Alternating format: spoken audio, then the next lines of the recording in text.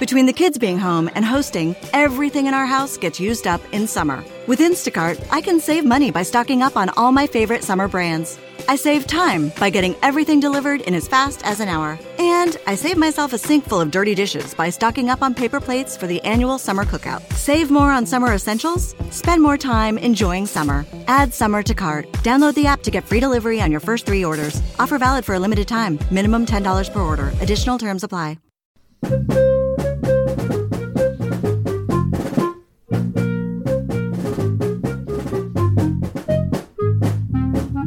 Welcome back to the Final Four is not on the schedule. He is Rod, I am Cameron.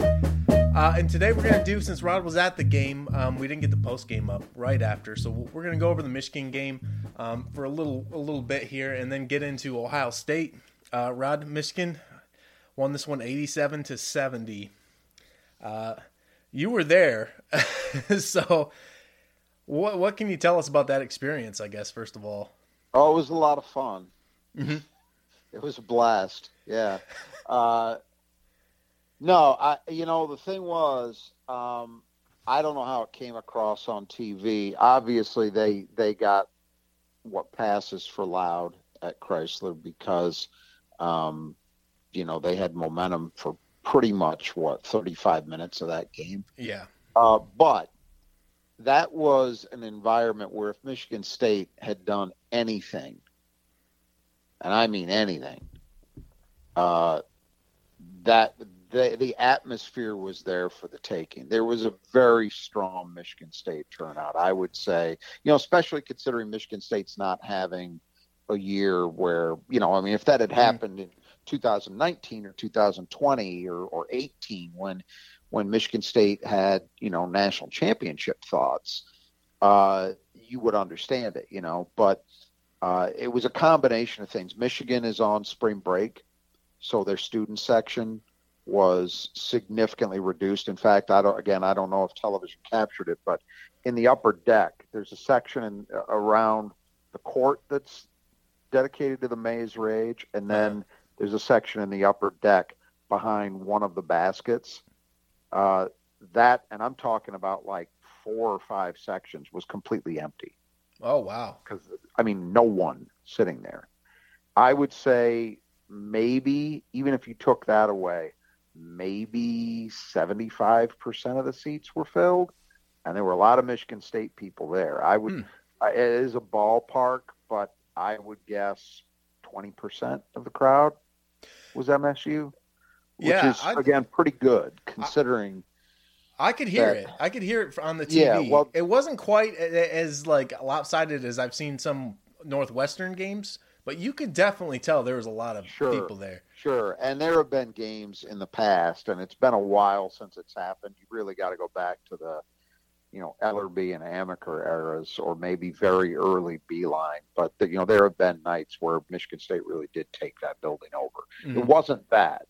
But it was, the only reason I'm mentioning this is the situation was there. If Michigan State had gotten off to a strong start and maintained it, that home court advantage could have largely been taken away. Mm. It was there, but that didn't happen, of course. I think that, what you can reduce it to in large part are just a handful of things. I think that it was, and this is a season where Michigan State's defensive effectiveness has been on more of a roller coaster than I can ever recall it. Mm-hmm. There have been the occasional years, not a lot of them, but the occasional years where Michigan State defense was not up to its usual level, but that stayed fairly consistent. This team has played excellent defense a lot, including as recently as Saturday against Purdue. We talked about just the fantastic job they did in executing that game plan and limiting Purdue's perimeter game, just completely eliminating it, and then they turn around and play perhaps the worst defensive game of the season. I think what hurt, and people are going to focus on the damage that Dickinson did, and I understand it. He had 32. Yeah. But I don't think that was the key. I mean, Terrence Williams, 3 for 4. If I had to guess, there you go. You're getting to it. And the worst part of that is Michigan State made guys like Terrence Williams and Brandon Johns good shooters by leaving them wide open. Yeah. But you can't even say they got wide open because Michigan State was digging down on the post or doubling Dickinson, and then they made them. They were guarding them straight up, and they just lost those guys. So it was that in the first half, and then also in the first half, just the complete inability to contain dribble penetration. I don't ever recall a game where an opponent had more easy parade lines going down the lane to the rim than I saw in that first half. So the problem was you hit halftime, you're down 16. And the my friend that I was at the game with said to me during halftime, you think there's any shot at a comeback? And I said, I don't think so.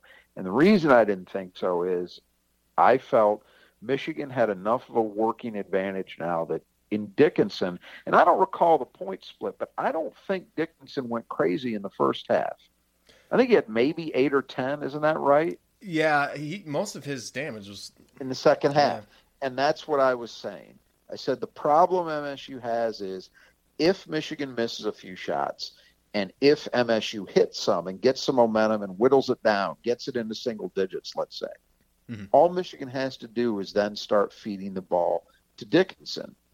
And, it's at the start of a game when you're even, and if you're able to maintain it as even or you get a working margin the way Michigan State did in the first game, you're okay playing Dickinson straight up because you figure, okay, Michigan's at best getting 2 points in a possession. He's probably not going to hit every shot, and he's going to get tired. But when they've got that large a working margin, it is the basketball equivalent, in my mind, of a good running game. When you're trying to just close a game out, and you can your enemy is the clock as much as it is the opponent, right? And you just keep pounding out first downs and keeping the clock running. Well, a post game on offense like Michigan has with Dickinson is not too far from that when you've got that kind of working margin. Because then you don't care so much if, okay, we might trade some 2s for 3s, but we've got a 16-point lead. We could do that 3 or 4 times, and they haven't chipped that much off our margin, and that's why I just didn't see it. I didn't see how they, barring a miracle, they were going to be able to come back. And sure enough, that's how it worked. Michigan went into him relentlessly in the second half. He was very effective, and Michigan State had some moments where it felt like they got a little momentum and started to make a little bit of run, got it down to, and they might have even gotten it down as close as 10 at one point in the second half. But they just could never get over that hump because Michigan always had Dickinson to go back to. So that's one part of it. The second part of it is the offensive end.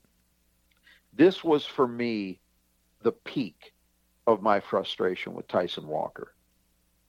Tyson Walker's stat line was not horrible in that game. He had 11 points, 4 assists, 0 turnovers, and I think he had a steal. Not spectacular, but it's not like, oh my God, what a train wreck.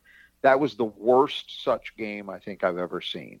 And the reason I say that is he must have turned down double-digit open looks. Yeah. Yeah. It was maddening. It wasn't just me. It was all the other Michigan State people in our section, especially in the second half when frustration really started to boil over, screaming at him. Shoot the damn ball. Shoot, pull it. Nothing. I don't know. They are going to have a psychological job that they need to do this offseason on Tyson Walker. And unless for some reason the coaching staff doesn't believe him to be capable of doing more, which I can't believe. Because if I can see it, Jesus Christ, Tom Izzo's got to be able to see it. He has to get a mentality overhaul. There's no doubt about it. And it just absolutely killed them in this game. It killed them. Yeah, there were other problems. It wasn't his and his burden alone, but that was the biggest thing, precisely because, exactly as I expected, and it didn't take a genius to see it coming, he was going to have looks available because Michigan has physical limitations in terms of how they can defend. Dickinson has to sag. And if he sags, Shots are going to be there if you're setting decent picks. And they were setting picks that were good enough. But if you don't pull the trigger, the whole thing bogs down. And then you end up, the other thing that was frustrating, compounded the frustration, was those shots would be passed up, and inevitably Michigan State would find itself in a position where they would end up forcing contested twos. That happened a lot. I think that those were the two things that stood out to me in this game. It wasn't a game where you could say Michigan State was just hemorrhaging turnovers. They didn't get killed on the glass, but it was as simple as that. It was the way that they defended, especially in the first half, and then the second half, Michigan just took advantage of a physical mismatch. So there wasn't much you could do about it at that point. And then the way Michigan State approached things offensively throughout the whole game were just terrible. And that's how you get a 17-point loss, when you do things exactly counter to what you needed to do to win this game, and counter to what you did in the first game against them, and counter to what you did against Purdue just 3 days before. It was almost like the exact opposite game with the dribble penetration. Yeah. You mean with Michigan doing it instead of Michigan State? Yeah, absolutely. No, you're right. And no excuse for it. Michigan wasn't doing anything spectacular. I mean, it's just, and they don't have they don't have guys who are naturally gifted penetrators either, and yet it was just disgraceful. The only two guys I think that can feel good about themselves coming out of that game are, maybe Jaden Akins, because Jaden Akins at least showed himself willing to be aggressive and was rewarded for it, hit a couple threes on individual plays. And Mady Sissoko. Mady Sissoko really competed his ass off when he was out there. 9 points, 3 rebounds. I think that's maybe a career high. He was on the verge of the first double-digit game of his career.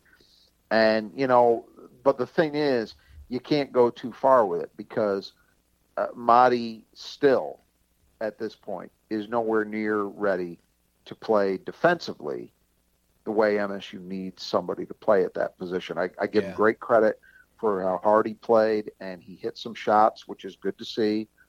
But it's not like you say, well, now he's figured it out, so he's our answer at the 5. No. There's like 4 fouls in 12 minutes too. Yeah, well, that's fine. I mean, that was the other thing too. You were in the second half.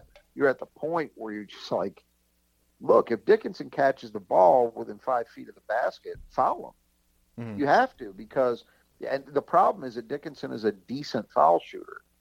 He's better than some of these other guys like Coburn and Edey. So it's hard even to win that war of attrition with him by just fouling him and taking your chances at the line. But I was okay with that, with Mady fouling him. What the hell else is he going to do?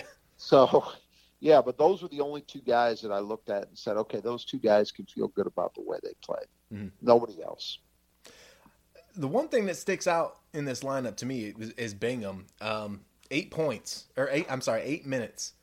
Are we officially concerned, extremely concerned about this? I mean, 8 minutes, 2 points, 2 rebounds.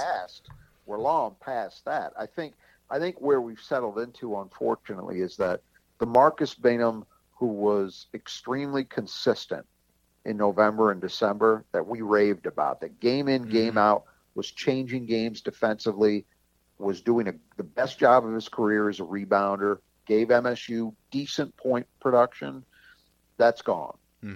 And what we are back to now is a Marcus Bingham that is a total unknown coming into any game. Now, he's fully capable. If you were to tell me right now he goes into Columbus and has 12 and 8 and blocks 4 shots, would I be shocked? No. He's capable of having good games. I thought he was good in limited minutes against Purdue. He didn't score the points that Marble did, but he blocked some shots. He did some positive things in that game. But you just can't count on him anymore. The first 2 months of the season, you were getting to a point where you felt like you could count on him, and he was the key to Michigan State being a very good defensive team. It is not a surprise that Michigan State's defensive consistency has slid as Marcus Bainham's consistency has slid, because he was the linchpin in my mind. He was the guy. They've got some good defenders. Their wings are pretty good defenders. Their point guards are pretty good defenders overall. But if your interior guys, if your 4s and 5s can't guard, especially your 5s, you're going to have problems. And he just has not been the same guy. Yeah. In Big Ten play. Just hasn't been. So, yeah, I mean, we're long past concerned. I mean, you just don't know what's going to show up. Yeah. And with Marble, look, this is a tall order, playing these guys game after game after game where you're going up against all this size. And he's played, for the most part, in the last 2-3 weeks. I think Julius Marble has shown enough. I was having this discussion on the Spartan Mag board today. I think he's shown just enough that you don't write off the possibility that he could have another step to take, maybe find better consistency defensively. I think he has gotten better as a rebounder over that time, and obviously he's always been able to score. But, last night that was not a great game. And so, and then you got Sissoko. So, you don't really have a choice. You roll these guys out and you hope that you get the right night. Yeah. We won't go crazy with all the players and everything, but just, I guess, touch on Pierre Brooks. 8 minutes in this one, 2 points. Do you see anything out of him? No. I mean, other than the fact that he plays with an aggressiveness that some of his elders could use. Pierre never looks afraid of the moment. Doesn't always make the right play at this stage, but no, I didn't see anything. The freshman that stood, Max Christie at least tried to be aggressive, but as a result, he forced a lot. Yeah. I don't put a ton on him because it was a situation where somebody had to. And I'm glad at least he had the mentality to try, but it was not a great game from him. The only freshman who really stood out to me was Akins. He was the one guy who did some positive things. And I think, again, one of 2 guys on the whole team who don't have a reason to feel pretty badly about how they played. Yeah. So the keys in this one, you talked about it a little bit. So it's playing Dickinson straight up. Yeah, it didn't work because they tried to do exactly what I talked about, but they didn't contain those other guys. Those other guys went hog wild. I mean, the only way that Terrence Williams and Brandon Johns hurt you like that from 3 is if you don't guard them. Yeah, they didn't guard them, and it wasn't even for a good reason. It wasn't even like the deal with Grandison against Illinois, where he said, "Well, Michigan State for some reason decided they would help off Grandison and throw the 4-man, trying to double down on Coburn in the post." It wasn't even that. They just didn't guard anybody.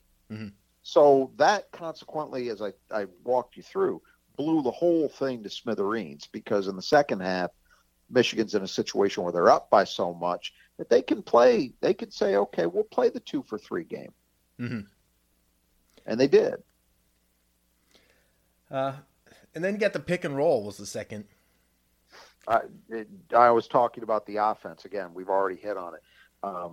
A.J. Hoggard, I gather, was sick, and so played some minutes. Is that correct? Is that what they were talking about on the broadcast, that he was ill? That's why he didn't play in the second half? Yeah. He wasn't very effective in the first half anyway, and really it was going to come down to Tyson Walker regardless, and that was a complete failure. Again, I don't think I'm exaggerating.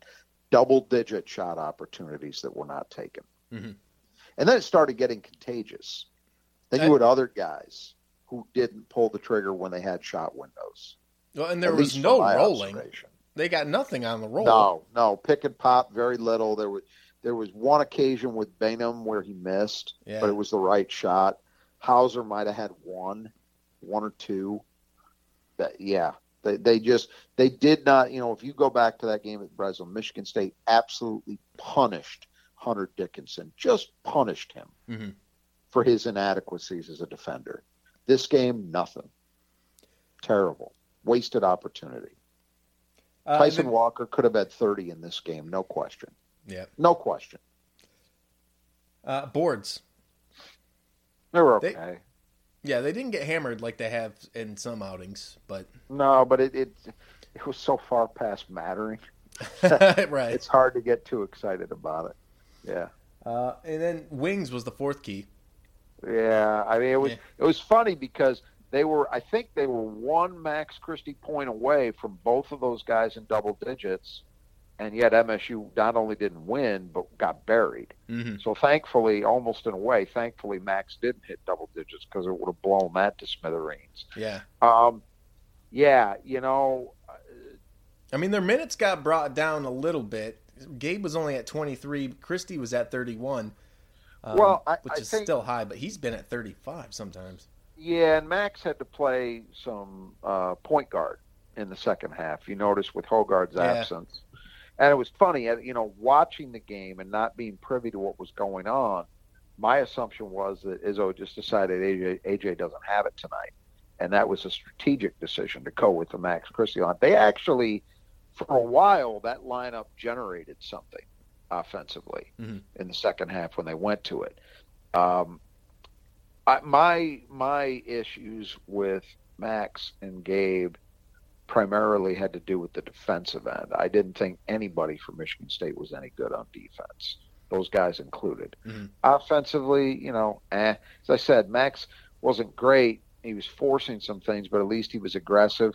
Gabe hit some shots, but wasn't, you know, certainly wasn't at his best. So, and then the defensive end where MSU really needs those guys to be good, they were MIA, along with everybody else. Yeah. And then energy.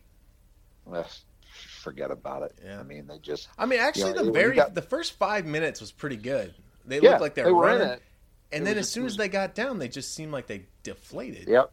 I'll tell you where the game turned, and it's not like, oh, this was the cataclysm moment, but the moment it turned, Michigan State hit a Joey Hauser 3 to go up 11-9. And Michigan comes down, and Gabe Brown comes out wildly contesting Caleb Houston and fouls him on a 3-point attempt. That's right, yeah. And Houston goes to the line, hits all 3. Michigan's up 12-11. They never looked back. They were down 11-9, and I believe I have this right. They scored they went on a 14-0 run and never looked back. Yeah. 11. And it was that play. That play was the one that started it. Now, look, the way this thing unfolded, I'm not saying, but for Gabe fouling him, it's a different game. If it wasn't that play, it would have been something else. It was clearly going to be that kind of night. But that was the one, in fact, that started it. Yep. Was Gabe fouling the 3-point shooter. Yep. Then Dickinson comes down, gets a layup. Eli Brooks gets a layup. Yeah, just the defensive roof caved in, and Michigan State started struggling to score. They got in that sequence to get to 11. They were actually scoring well, but it just stopped. It stopped primarily because Michigan State did not take advantage of Michigan's defensive deficiencies at all. And that goes back to Tyson. Well, I mean, anything else on this one? Disappointing, for sure. Hugely, and the biggest disappointment is you look at that game, and for me, one of the bigger takeaways from it is that's Michigan you're playing. You should never, ever, ever come out of that game and be talking about how, we came out flat. We didn't play hard. We didn't play with energy. As I saw today, reading some of the coverage, some of Michigan State, Gabe Brown made a comment to that effect, Tyson Walker. That should never happened. There's no excuse for it. And that's the kind of stuff that does lead me to go down the road of thinking, a roster, and there are going to be changes regardless. That's a fact. But maybe they need more overhaul than that. And that's far easier said than done. But part of me looks at this and thinks, okay, who on this team do you identify as having the mindset that would never that would never come out of a Michigan State game saying those things. At least they might lose, but they're not going to be saying these. Oh, we didn't play hard, we didn't have energy, which is just bullshit. It's unacceptable to me. The guys I think you would identify are the younger guys. It's freshmen and sophomores.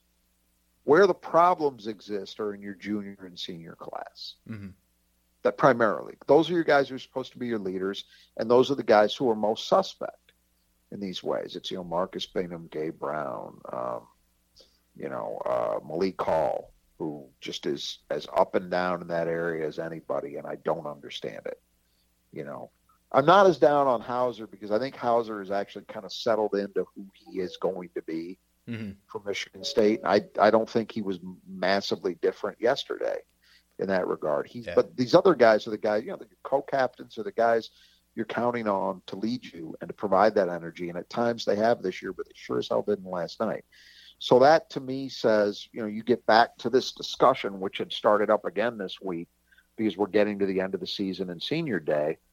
And Michigan State has 3 guys at least who theoretically have a decision to make. Gabe Brown, Marcus Bingham, Joey Hauser. They could all return. If they chose to, they could all leave.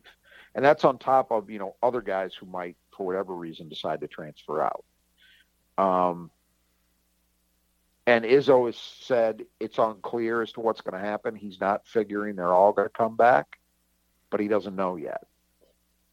There is part of me that looks at it and says, obviously all 3 of those guys have certain things that they do well that you would like, you could look at there's a world where you could look at it and say, boy, I'd like a chance for one more year to untap Marcus Bingham and see if you can get more consistency out of him, right? There's another world where you say he's had 4 years, enough's enough. Better off clearing the roster spot, clearing those minutes, and trying with somebody else. I mean, I hate saying that because the thing that seems obvious, and Izzo has reiterated it time and time again, is this is a team of good kids. They don't have any problem guys. They don't have anybody who's hard to root for, any of those kind of things.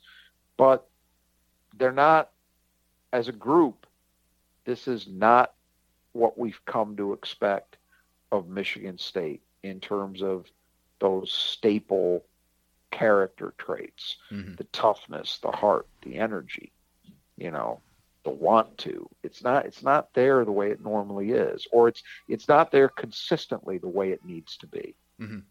And I don't know, when you're a guy who's been in the program 3-4 years, I don't know how confident you can feel about it changing at that point. With a freshman, at least, Max Christie, one thing that is positive about him again last night is he was trying to make things happen. Yeah. So you say, okay, that's something you can build on. And he obviously has a lot of talent. So I'm not dismissive of him at all. But when it's a senior, are you really going to change that at this stage? They've been in the program long enough. They've been on teams that went to Final Fours, that won Big Ten championships. So they know what it takes. They've lived it. But if they're not able to carry that themselves, where they have to be the leaders, then maybe they just don't have it in them. Yeah. So I don't know how I feel about it. And it remains, it's an open question with all those guys as to what happens ultimately. But I don't know. We're going to see.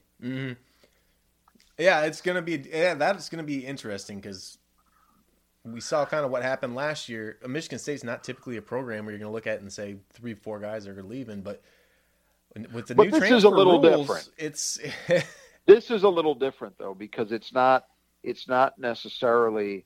And here's the thing: I would be surprised. I guess you'd never say shocked.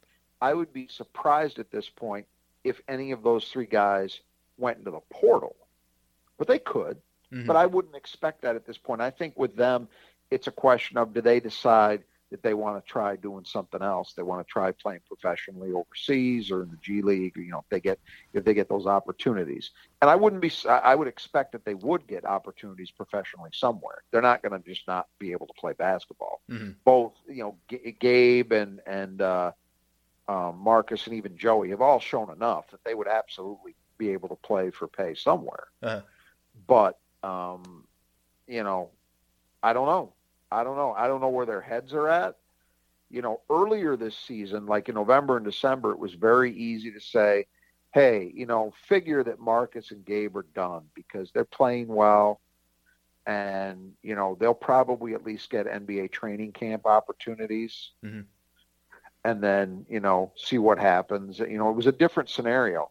They both had enough problems that, you know, I don't know where it'll land for them professionally, but, you know, so much depends on where their heads are at and where Izzo's head is at. I'll say this, you know, one thing I've thought about increasingly as Michigan State's rebounding problems, and that's got to have continued. And that's got to be the thing that I have to believe eats at Izzo as much as anything, Mm-hmm. is that they have been such a bad rebounding team.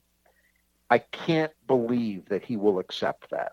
I can't believe it would fly in the face of everything I think I know about how the guy operates. So what do you have coming in? Okay, well, you've Jackson Kohler, who's been a pretty good rebounder at his level, but that's an unknown yet Mm-hmm. in terms of how much he's going to be able to contribute as a freshman. I think he's got a chance to be really, really good, but we don't know yet on the defensive end. And although I think he'll be a good rebounder, we've got to see it. You know, scoring is one thing I don't worry about with him, but you don't know how much he'll play. Even if Bainum were to leave, let's say this is a scenario I've thought about. Maybe Bainum and Brown leave, but Joey Hauser comes back for another year. And that would not totally shock me if that were the way it played out. So you still have Hauser and Hall as your fours. That means Kohler's definitely playing a 5, which is where I think he's going to end up anyway, because I can't imagine him being – I have questions about how he'll be able to defend at the 5. Mm-hmm. I can't even fathom the questions you would have him defending at the 4 as a freshman, right? So if he's a 5, and then you've got Marble and Sissoko back, Mm-hmm. you really can't add anybody. You can't have 6, even though you've got a roster spot theoretically. You do have a roster spot available. You can't really go into the portal and add somebody. You got too many bodies. Mm-hmm. They need to add somebody, in my mind. They need to add somebody. They need to find someone. I don't think they need to find a guy who's a 20-point-a-night scorer, but they need to find somebody who can guard, especially in pick and roll, who can rebound, and who will provide a physical presence. That's where it starts. And I got to believe Izzo is thinking that way, but it's what happens with your roster? Does that mean one of Marble and Sissoko have to go?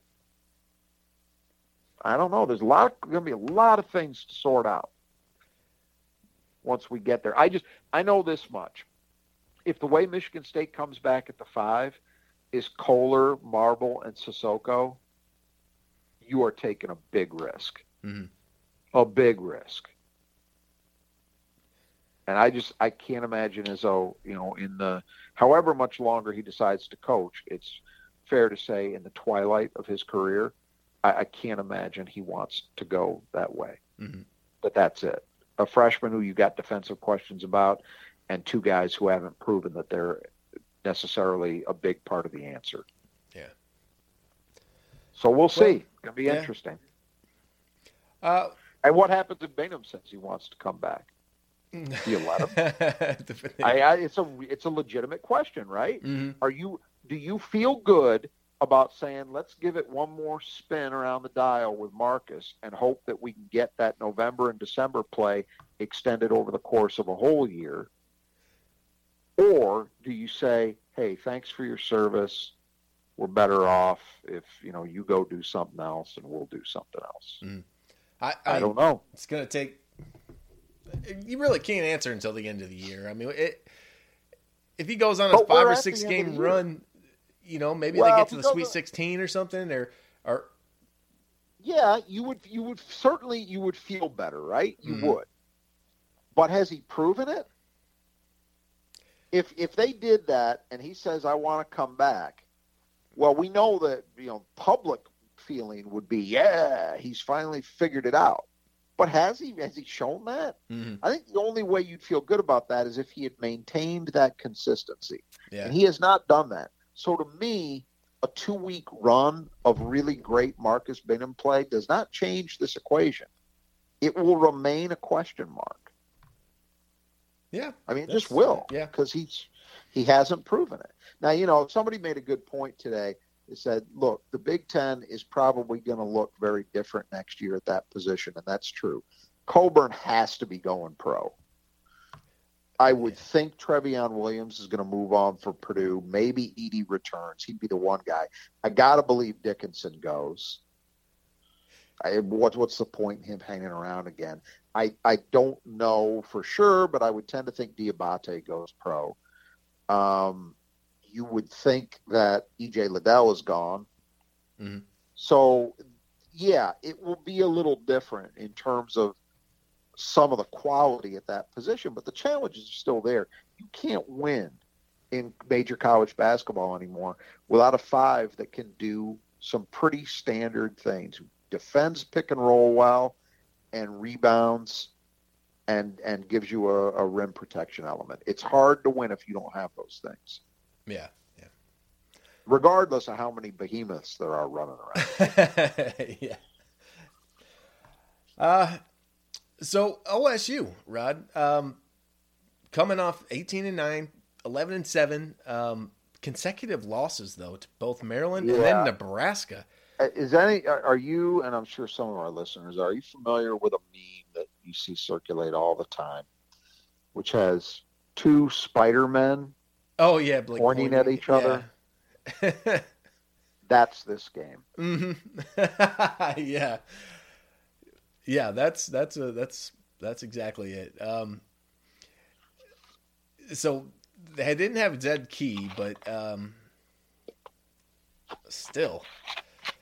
Well, to lose to Nebraska at home? Yeah. Well, they didn't have Zed Key, and he's got an ankle issue, and I think from what I read, it seems unlikely he's going to play.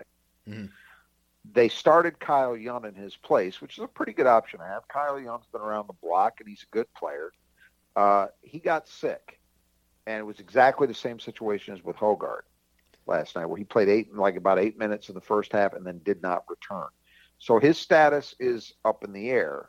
I've prepared for this, assuming that he plays and starts, whereas I've assumed that Key does not play.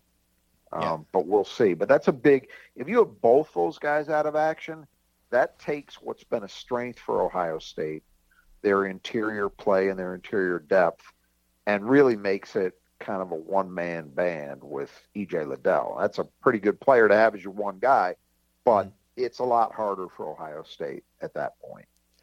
Yeah. 26 overall in KenPom, 12th in offense, 118th in defense. Second year running that it's been like this. Last year it was the same story, and it's hard. It's very similar to the deal at Purdue.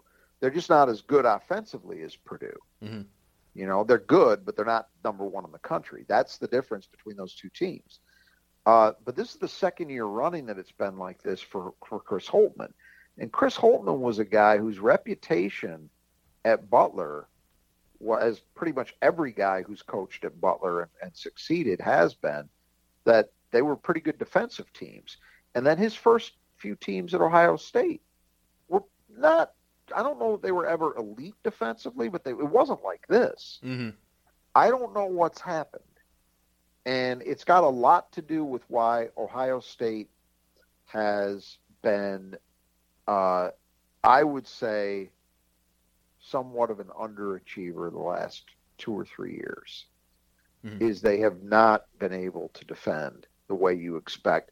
I mean, I think back to the Thad Matta teams that were, mostly star-laden. I mean, he recruited at a very high level, always had a good deal of talent there.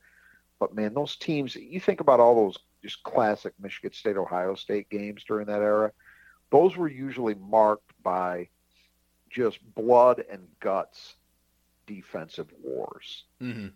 I mean, both teams had so much talent that, of course, they could still score at a decent rate. But it was about, ultimately, usually, who could get more stops. And that was what Ohio State basketball was. It was a program that in a lot of ways mirrored Michigan State in terms of its ethos, Not the case. These last 2 years, I don't know what's going on at Ohio State, because it's not an Ohio State team that I recognize, and it's not what Chris Holtmann's career has been based on. So I don't have the answer as to why, but it's happening, that's for sure. And there's really, it's like he stopped recruiting for 2 years. I mean, you've got a couple super seniors, a senior transfer, a couple senior transfers, and then just Liddell, Young, both seniors. There's hardly any. I don't think there's a single junior on this team. There's only a couple sophomores and a freshman, 2 freshmen. Well, it just doesn't seem like there's. Yeah, there's this drop off. Holtmann has not. Now, this is, you got to be careful with this, because the perception has been recruiting has definitely taken a step down since Mata.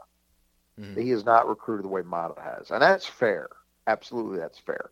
But he's still, Liddell is a junior who's a star in that class. Malachi Branham has improved enough during the course of this season in their current freshman class that he's a star. In fact, he's so good, I think he's probably likely to go pro.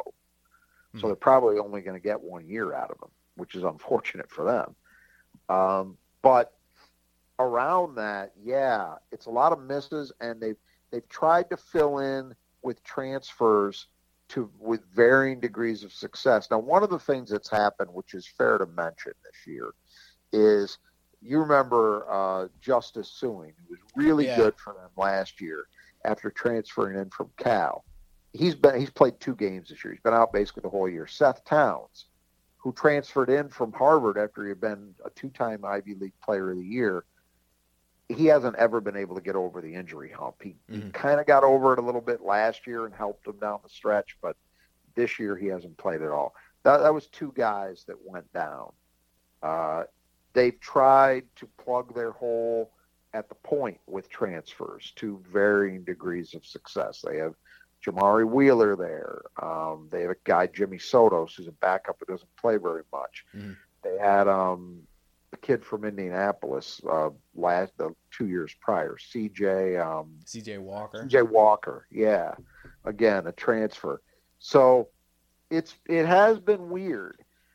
That's the funny thing about it is Ohio State is maybe slightly under the radar a potentially great job, because it's a state that traditionally, although maybe a little less in the last few years, but traditionally produces a lot of talent, and you are the dominant player in state.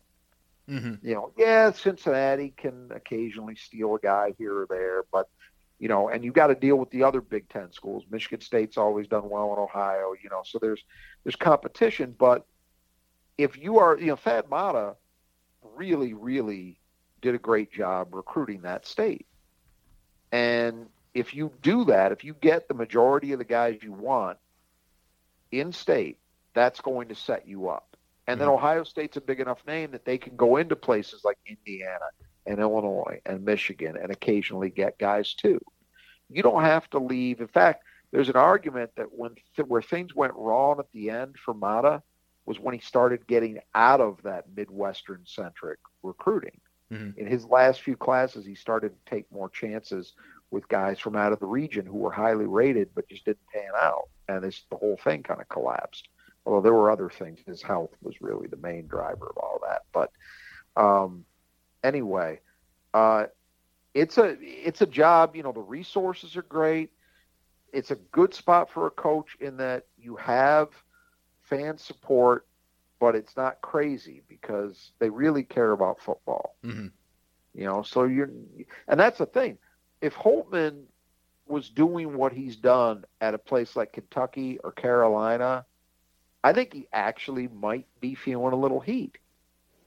Doesn't seem to be feeling heat at Ohio State because they've been okay, but just okay. Yeah. So on offense, 36.9% from 3, 40th in the country from 2. Yeah, it's a good shooting team. Yeah, 75% from the line. Offensive rebounding's not so great. 132 in offensive rebounding, number 62 in turnovers. Yeah, it's the pictures of a good offensive team. They shoot the ball very well from 3, from 2, and at the line. Mm-hmm. So they do all that. They don't turn it over a ton. They're okay there. Not a great offensive rebounding team, but they're, okay. Not a lot of real weaknesses that stand out. They get to the line decently. They're in the top 100 in free throw attempts divided by field goal attempts. So they actually do a decent job making good on how well they shoot free throws. A guy like Liddell and guys like Liddell and Branham can draw a lot of contact. It's a good offensive team. There's not much doubt about that. And what's interesting about it is it's a good offensive team without a great point guard. I think Wheeler has been solid, but he's been far from spectacular. Mm-hmm. And yet their offense keeps clicking primarily because they've got 2 great individual players and then some other guys around them who all do their parts. Zedke, when he plays, is a good low post player. Kyle Young manages to, throw his body around and hustle his way into some point production. Some of their guards aren't high volume guys, but they can, Wheeler's a good example of that. Yeah. He can make shots. He just doesn't take a lot of them, so it's a good offensive team. Yeah. The picture on defense is a little different. 118th. And what's weird about it is they're really good against twos, number 38. Yeah.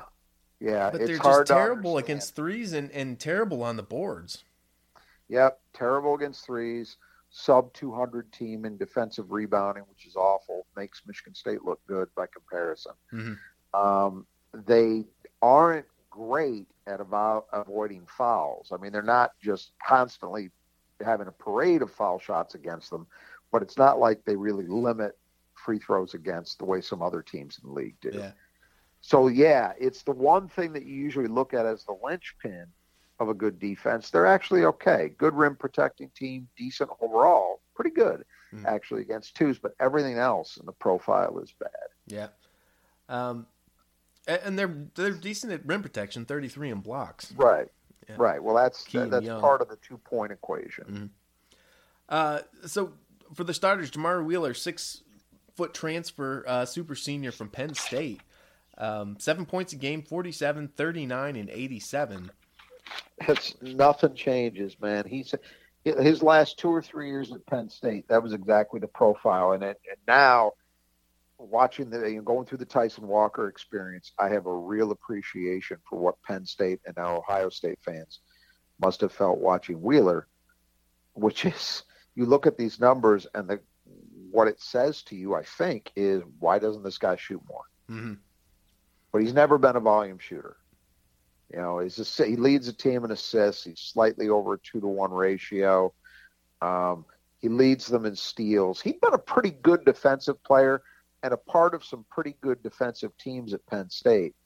I still think he is a guy who's an individual defender, can come up with a steal and can do some things there. But the whole is so bad at Ohio State that it's not mattering very much. Mm-hmm. So I would say Jamari Wheeler's been okay. If they didn't have him, they'd have a real problem. Mm-hmm. So it was a good thing they went out and got him because at least he's been good enough at that position to keep the offense on track. But if this team, it's been a long time, man. I'm trying to think the last time Ohio State had a really, really good point guard. I mean, almost got to go back to Conley or something. Well, Shannon Scott. No, like Kraft and Scott were pretty good players. Mm-hmm. That's probably, so you're talking, it's been a while. I mean, they went through those years where they were trying Jaquan Lyle at it,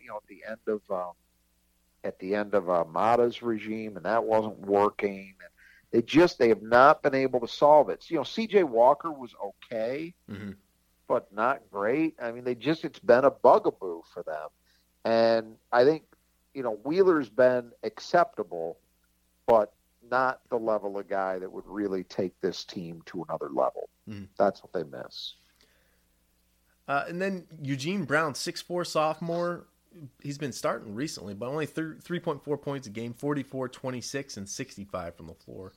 Yeah, that's obviously they've tried some different things. You know, Justin Arns started most of the year, but he's had a rough year. Mm-hmm. And I think that's just kind of in desperation that they've turned to Brown, who was not playing huge minutes. He was in the rotation, but was not playing huge minutes. But I think they've just figured out, you know, we got to try something to shake this up. Mm-hmm. And so that's what they've done too, but it hasn't produced results in terms of wins. Yeah.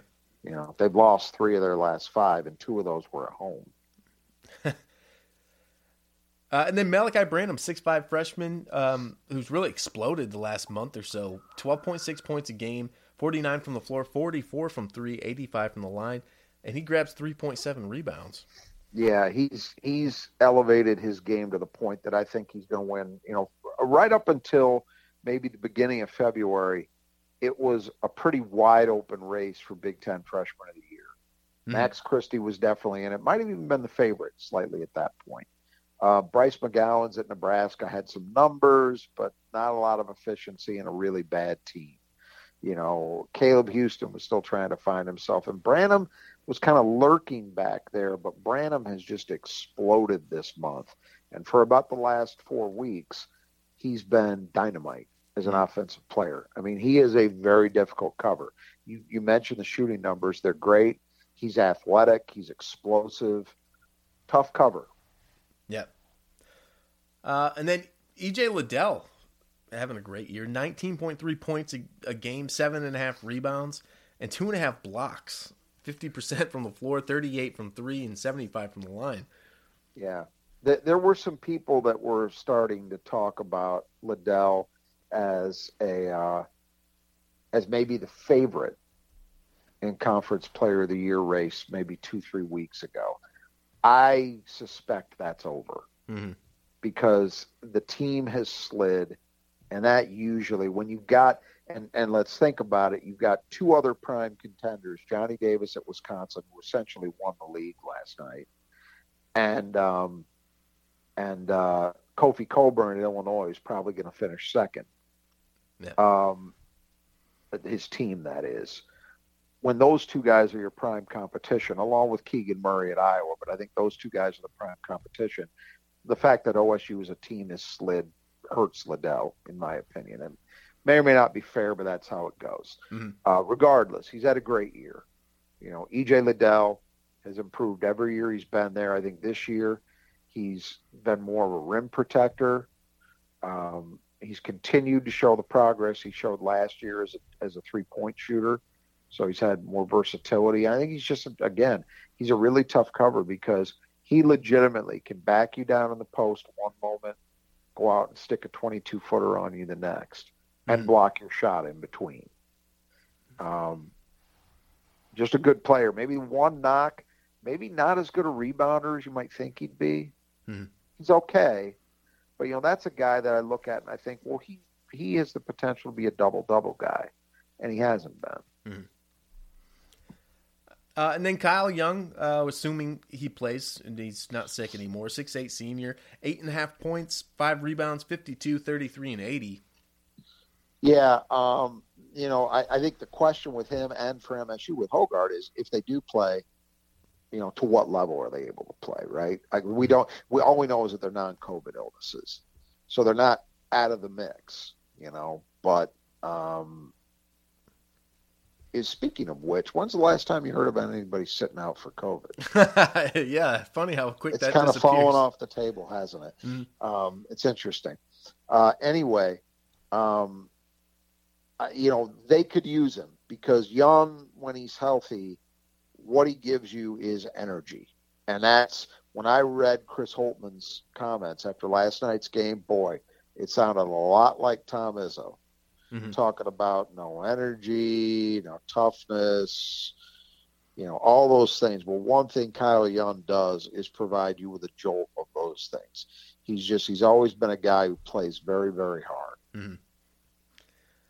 Coming off the bench, Justin Arns, 6'5" senior, 5.4 points, 35 from the floor, 35 from 3, 75 from the line, and basically just primarily a three-point shooter. Almost all of his shots, except for 4, come from 3. Yeah, 117 attempts from the floor, 113 have been threes, which has been his pattern in his career.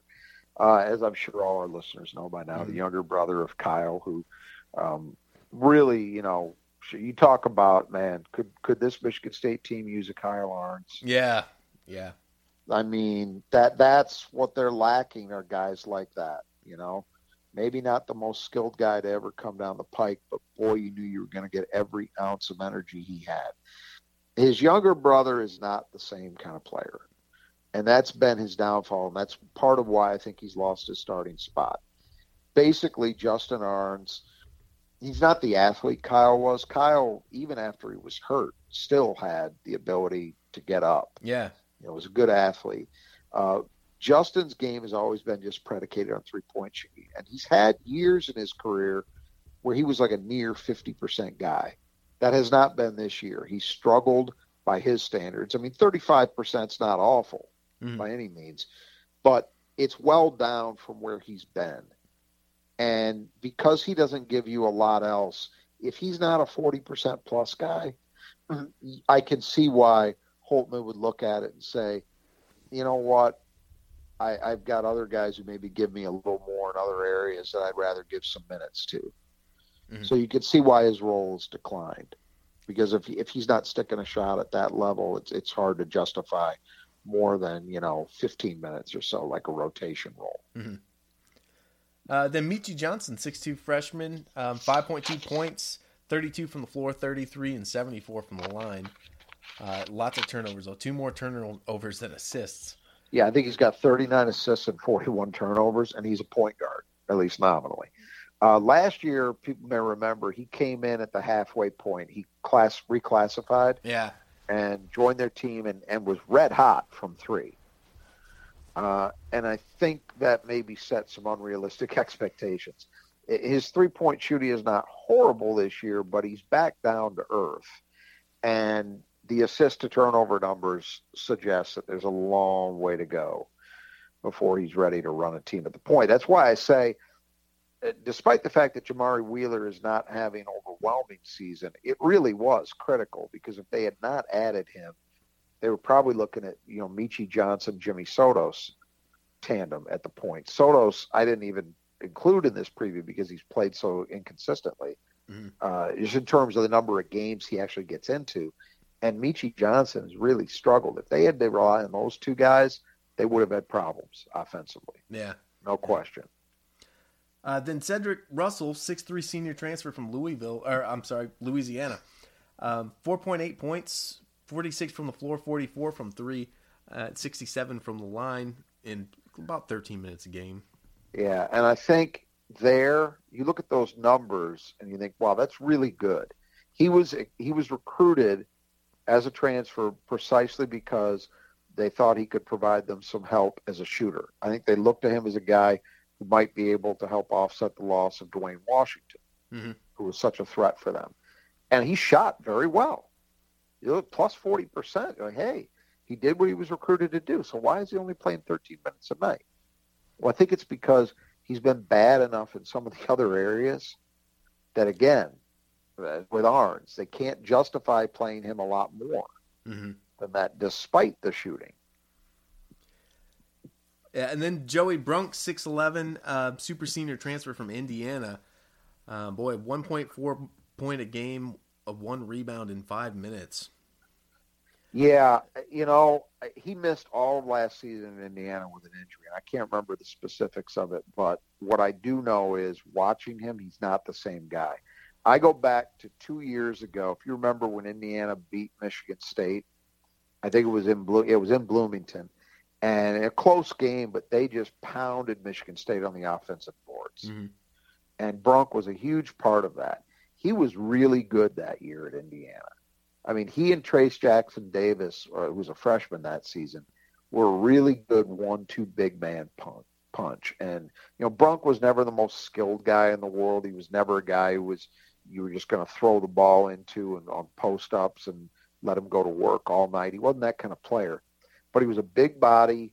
He had a really high motor, played hard, and he was able to get some things done that way. And Ohio State, especially in this situation, if Key is out and if Young is out or not at 100%, they could really use him. And I just don't know what he's got left to give.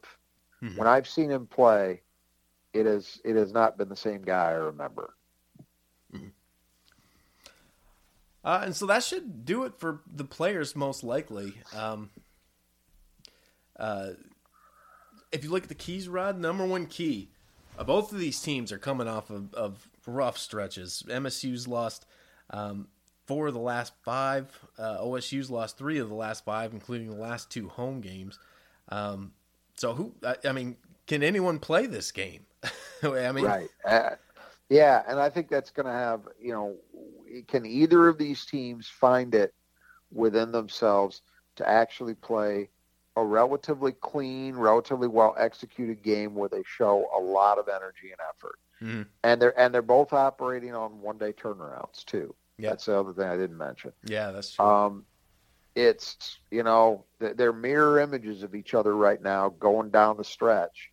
And Ohio State's a game better. They're 11-7. Michigan State's 10-8 in the league.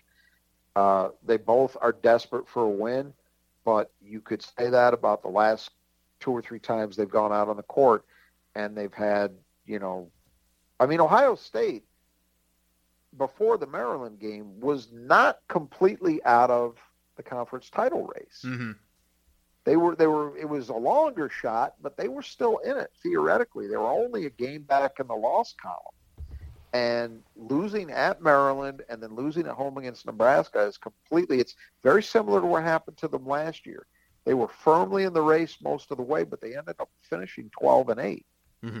because they just, they lost a lot of games down the stretch. Same thing's happening again. Michigan State, unfortunately, it's the reverse of last year. Last year down the stretch, they found themselves. They found a formula to compete with.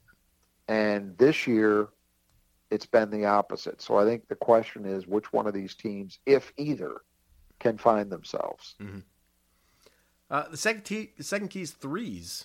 Both these teams shoot well from 3.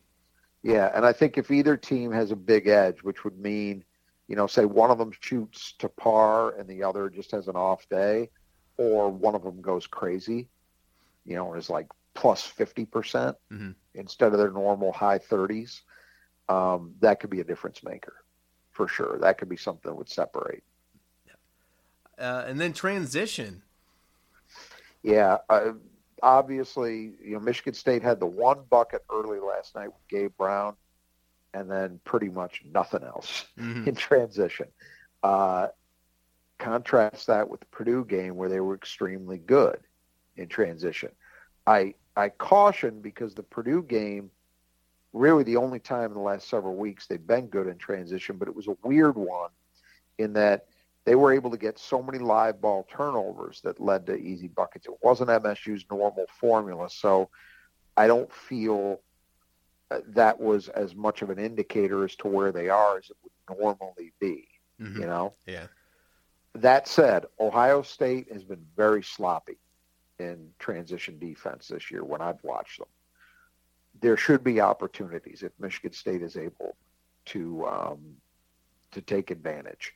And that might in part rely on what kind of A.J. Hillgard they have, because A.J. is their best point guard option in that area. Mm-hmm. If it's Tyson Walker, well, he's got to be a lot better than he's been. Yep. And that's the fourth key, Walker. Yeah, it's just such a big key for this team. It's huge. It's huge every game. Ohio State is a bad defensive team, as we've talked about. They're not a good pick and roll team defensively. Tyson Walker will have shot opportunities, point blank.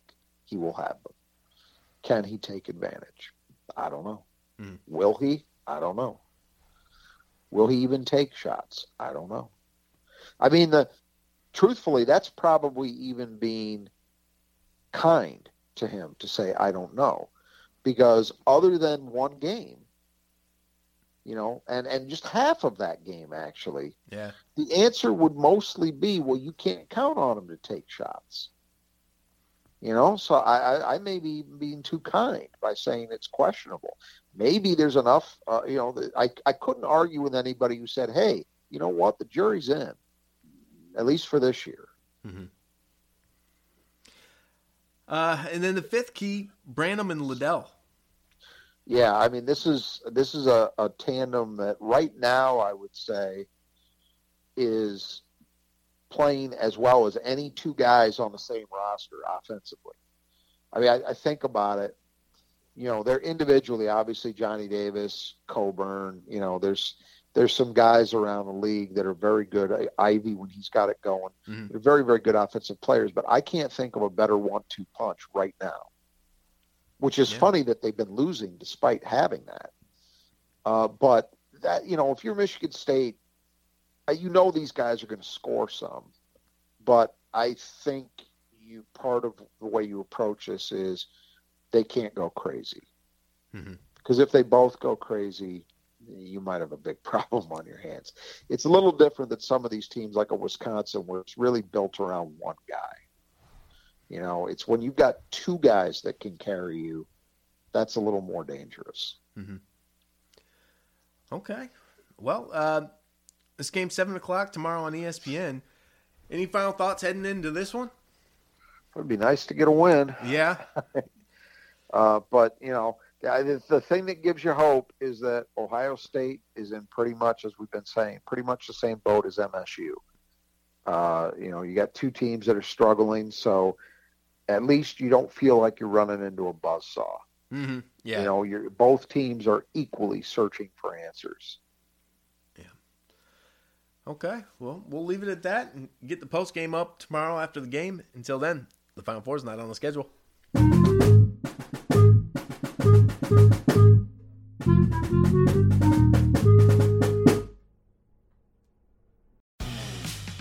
For the ones who work hard to ensure their crew can always go the extra mile, and the ones who get in early so everyone can go home on time, there's Grainger, offering professional-grade supplies backed by product experts so you can quickly and easily find what you need.